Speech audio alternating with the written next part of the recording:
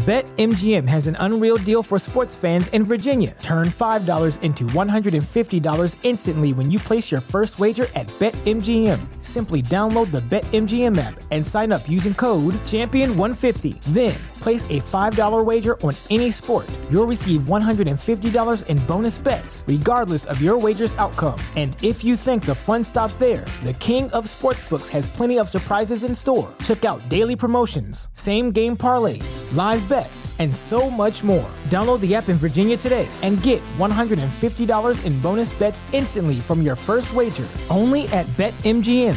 BetMGM and GameSense remind you to play responsibly. See BetMGM.com for terms. 21 plus only. Virginia only. New customer offer. Subject to eligibility requirements. Rewards are non-withdrawable bonus bets that expire in 7 days. Please gamble responsibly. Gambling problem? Call 1-800-GAMBLER. Promotional offer not available in Washington, D.C. When the French authorities learned about the missing uranium, one terrible thought raced through their minds: that someone had stolen it to make rogue atomic bombs. They had good reason to worry. It was the early 1970s, a time of widespread terrorism around the world. During one 18-month stretch, the FBI recorded 2,500 bombings in the United States alone, 5 every day. Europe was just as bad. And it all culminated in the awful massacres at the 1972 Olympics. So, yeah, people were paranoid about terrorists. Then French officials found out that uranium was missing from a mine of theirs in Africa. They naturally assumed that some terrorist group had upped the ante and stolen it. Enough was missing to make 6 atomic bombs. But they could not have been more wrong. Terrorists had not stolen the uranium at all. No one had. The truth was even wilder. In reality, the French had just uncovered evidence of the world's first and only natural nuclear reactor.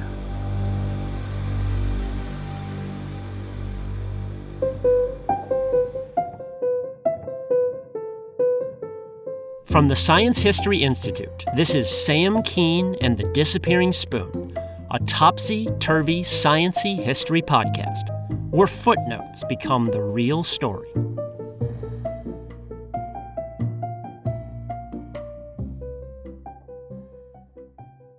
The uranium in question came from a mine called Oklo.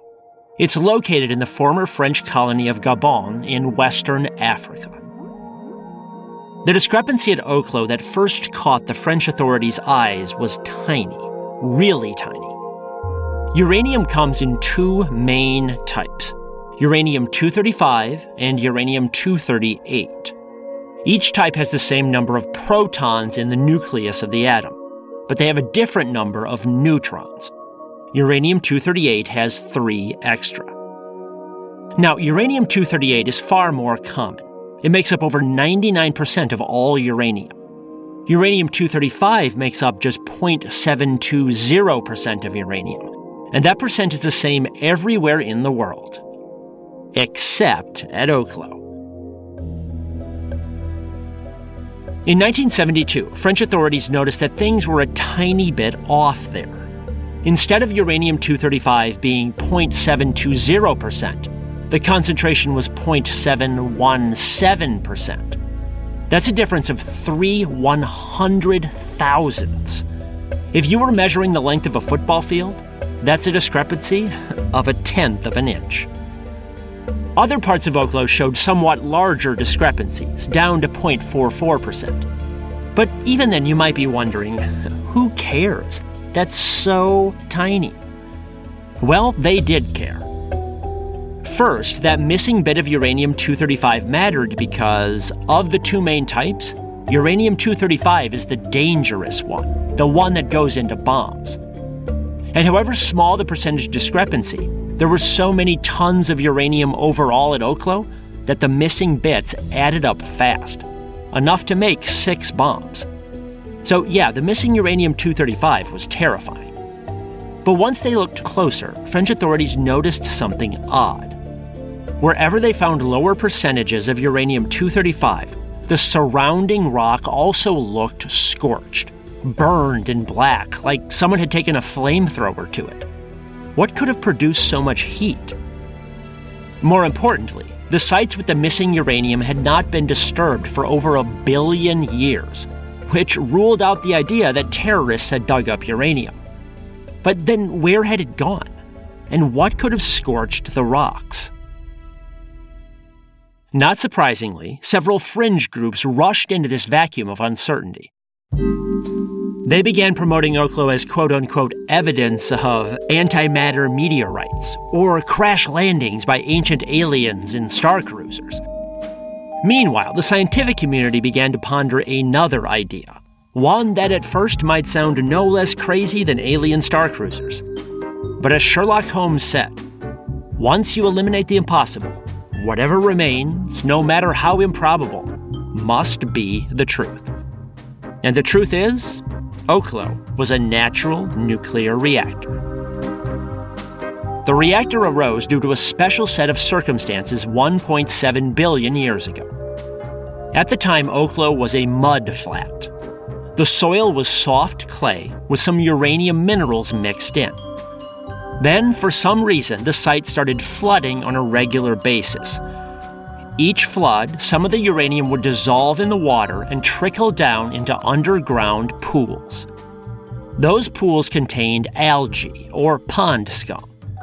And when the uranium water trickled down, the algae pond scum would absorb it and thereby concentrate it. When the algae died, their tiny carcasses would drift down to the bottom of the underground pools and pile up, which concentrated the uranium even more. Eventually, the uranium grew concentrated enough to reach a critical mass, the point at which a chain reaction starts. These algae were the world's first nuclear engineers. But it takes more than a critical mass to get a chain reaction going. It also takes water. A uranium-235 atom will split in half, or fission, if it absorbs a neutron. And as it splits, that uranium-235 spits out more neutrons. These neutrons fly off and hit other uranium-235 atoms and cause them to split as well.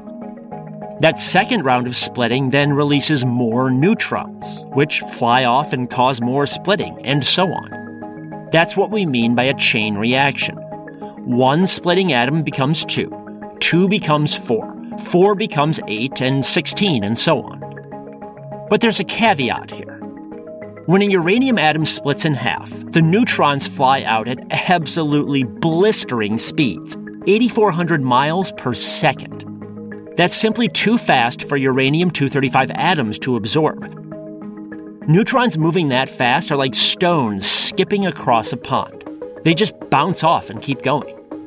The uranium atoms cannot absorb them, and when uranium atoms cannot absorb neutrons, a chain reaction never can really get going. So for a chain reaction, you have to slow neutrons down. And that's what water does. The speeding neutrons smack into water molecules and lose momentum until they're traveling much more slowly. Now, mind you, these neutrons are still going pretty darn fast, over a mile per second. But at that speed, uranium atoms can snag and absorb them. Then the atom splits and releases more neutrons and kicks off a chain reaction. That's why water is important. Another caveat to take into account is the percentage of uranium-235. Again, uranium-235 currently makes up 0.720% of natural uranium ores. That's 1 in every 140 atoms. But that percentage has changed over time. Our solar system formed 4.5 billion years ago after a big, horrendous space kablooey, a supernova explosion. That explosion created most of the elements on the periodic table, including uranium-235 and 238. And right after the big, horrendous space kablooey, the relative percentage of uranium-235 was high. Instead of being 1 in 140 atoms, it was 1 in 6 atoms, 17%. But uranium-235 is unstable. It decays naturally. In particular, it decays far faster than uranium-238. So over the eons, the relative percentage of uranium-235 kept sinking. It dropped from 17% to 16%, then 15 and 14, and so on. 1.7 billion years ago, the level of uranium-235 was 3%, and that's an important threshold. To get a chain reaction going, you need at least 3% uranium-235. That's why, in fact, modern engineers have to enrich uranium to boost the concentration of U-235 over the 3% mark. But 1.7 billion years ago, no enrichment was necessary. Natural uranium was strong enough. Overall, then, that's how French scientists explained the natural atomic reactor at Oklo. Water dissolved the uranium out of the clay on the surface, and it trickled down into underground pools. There, pond scum soaked it up and concentrated it. The water also slowed neutrons down enough to allow a chain reaction to start. And there was just enough uranium-235, 3%, to keep the chain reaction going. On average, the Oklo reactor provided 100 kilowatts of power, enough to run 800 big-screen televisions, 225 computers, or 25 clothes dryers, all driven by pond scum and water. And there's more. Uranium fission produces heat, which explains the scorched black rocks the scientists found. But how come there's not a big black crater in Oklo today? Well, because whenever the underground uranium got hot enough, the water around it boiled away. With no water, the neutrons started flying too fast for the atoms to absorb. So the chain reaction grinded to a halt, and new heat and energy production stopped. Temporarily. Because when the uranium cooled down enough, water trickled back in, which slowed the neutrons down again and restarted the reactor. In other words, this reactor was completely self-regulating, so it never got too hot. It was a nuclear old faithful, with on-off cycles of 3 hours. And it ran for 150,000 years, consuming 10,000 pounds of uranium before it finally petered out. Pretty darn amazing. Still, you might be left wondering something. If uranium concentrations were so much higher in the past, why aren't there other Oklos in other places around the world? Well, there's a simple answer to that. A simple answer with some profound consequences for the entire future of human beings on this planet. Have you ever wanted to appreciate books or movies or music from another culture? Do you have a big trip coming up and want to get beyond the tourist spots and immerse yourself in local culture? No matter what the reason, Rosetta Stone is the language program for you. Rosetta Stone has been the expert in language learning for 30 years. Millions have used it. Rosetta Stone knows what works for getting started, remembering what you've learned, and motivating you to stay on track. Plus, the built-in True Accent feature gives you live feedback to improve your pronunciation. It's like having a personal trainer for your accent. So don't put off learning that language. Start today. For a limited time, Disappearing Spoon listeners get Rosetta Stone's lifetime membership for 50% off. That's 50% off unlimited access to 25 language courses for the rest of your life. Redeem 50% off at rosettastone.com/today.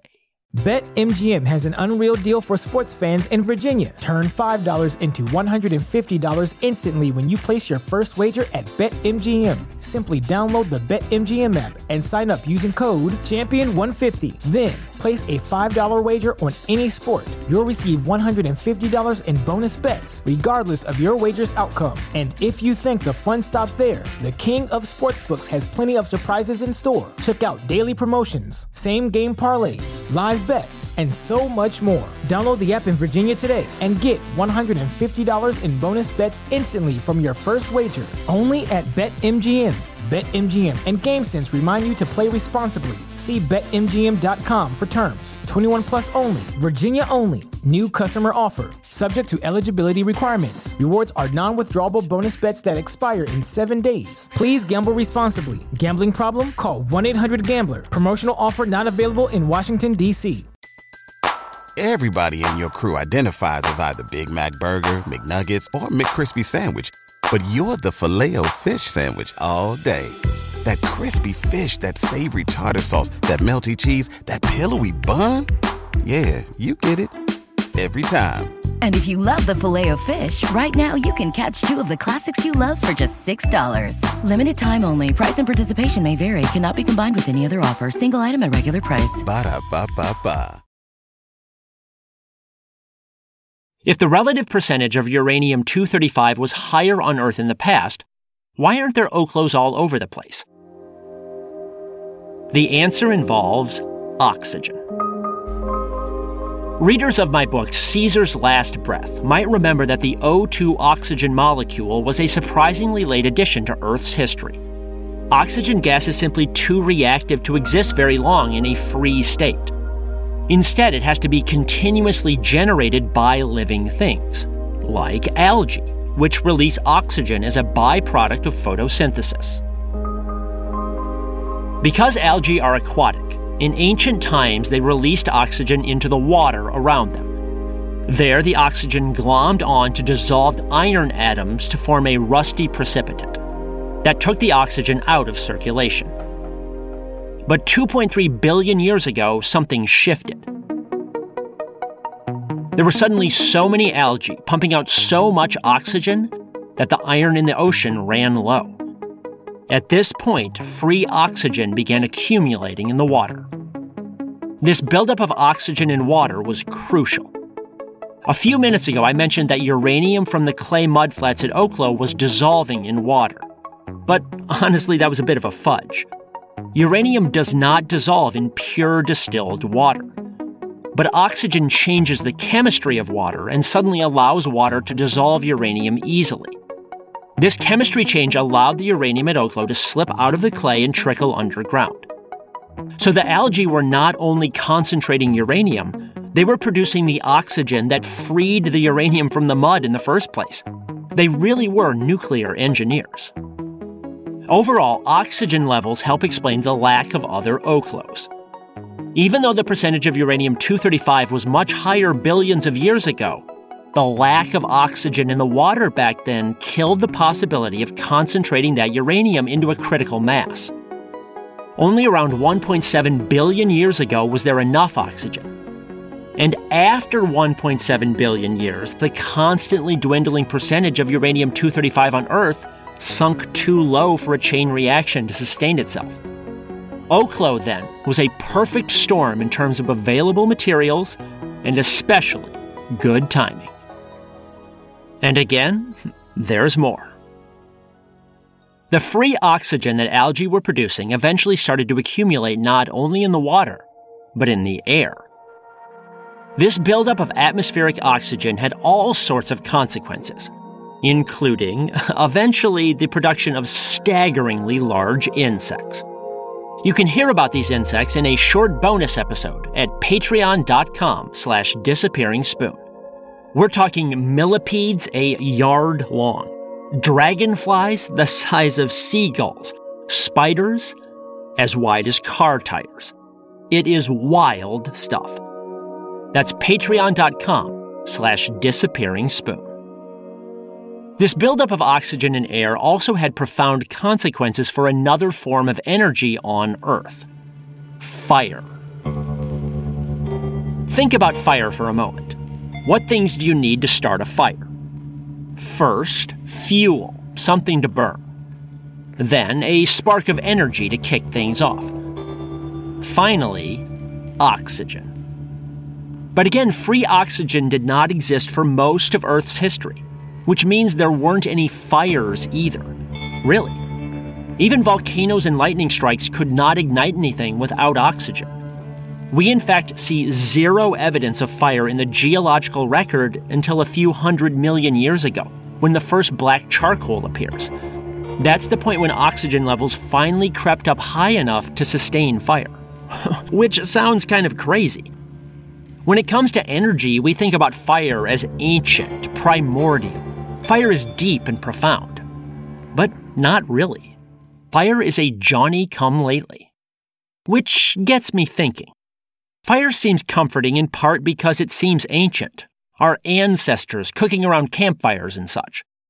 Meanwhile, atomic power seems scary and alienating, in part because it seems unnatural. But it's not. Mother Nature fired up the first atomic reactors 1 billion+ years before fire ever existed. And consider this. The ultimate source of all life on Earth is the sun, which also runs on atomic power. In fact, all stars do. And stars are far more widespread than fire in the cosmos. We don't know of a single other spot in the universe besides Earth where any fire has ever burned, anywhere. Meanwhile, atomic-powered stars are everywhere. All of which should maybe influence how we think about atomic power. Now, I will admit my bias here. I'm kinda pro-nuclear power. Partly because I don't see radioactivity as artificial or necessarily scary. I mean, kitty litter is radioactive. So are granite countertops. Heck, even bananas are radioactive. Radioactivity is natural. It's all around us. Now, in saying that, I am not being cavalier about atomic power plants. Dealing with radioactive waste is a serious challenge. Accidents are a real problem, too. Chernobyl and Fukushima were awful situations. People died, people got cancer, and the surrounding land was poisoned. That's scary stuff. But do you know what's even scarier? Fossil fuels. Let's look at the safety record of nuclear power. Deaths from mining, accidents, etc. For every one person that dies due to atomic power, coal kills 344 people. Oil kills 258. Even biofuels like ethanol kill 64. So the stats are clear. In terms of sheer death, nuclear power is safer. And that doesn't even consider the destruction wrought by greenhouse gases. For every ton of greenhouse gas released by atomic power plants, burning coal releases 273 tons. Burning oil releases 240 more.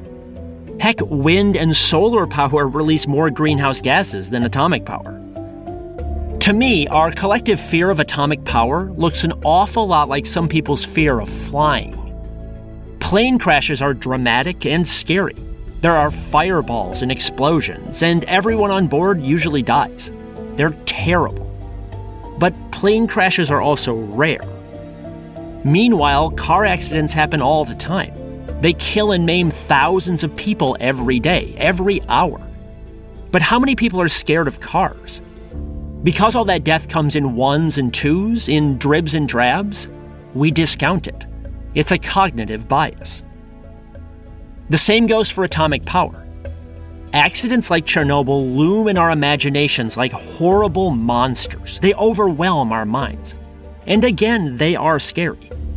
But why do we fret about them and yet yawn at the thousands of people that are killed every year by coal and oil?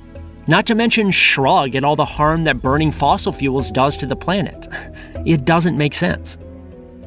I suspect that, 100 years from now, future generations will be baffled at how much we loathed and feared atomic power. And arguably, it's more natural than burning fossil fuels. It's more ancient and more widespread than the fires needed to burn coal or oil. Meanwhile, even algae dabbled in nuclear power.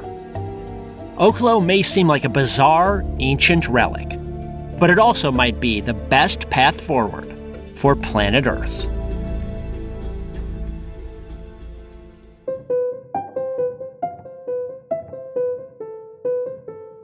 This is the Disappearing Spoon podcast, brought to you by the Science History Institute.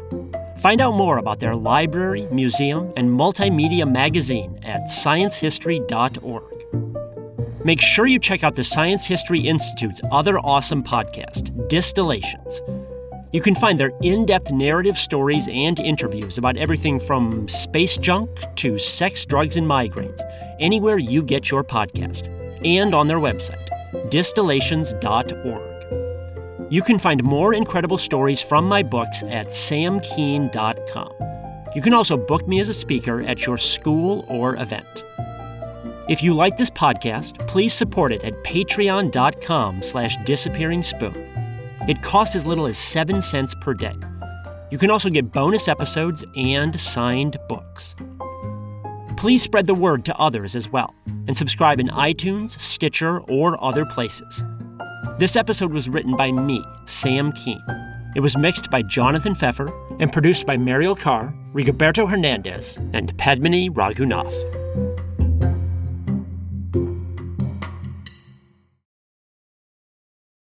At Parker, our purpose is simple. We want to make the world a better place by working more efficiently, by using more sustainable practices, by developing better technologies. We keep moving forward. With each new idea, innovation, and partnership, we're one step closer to fulfilling our purpose every single day. To find out more, visit parker.com/purpose. Parker, engineering your success.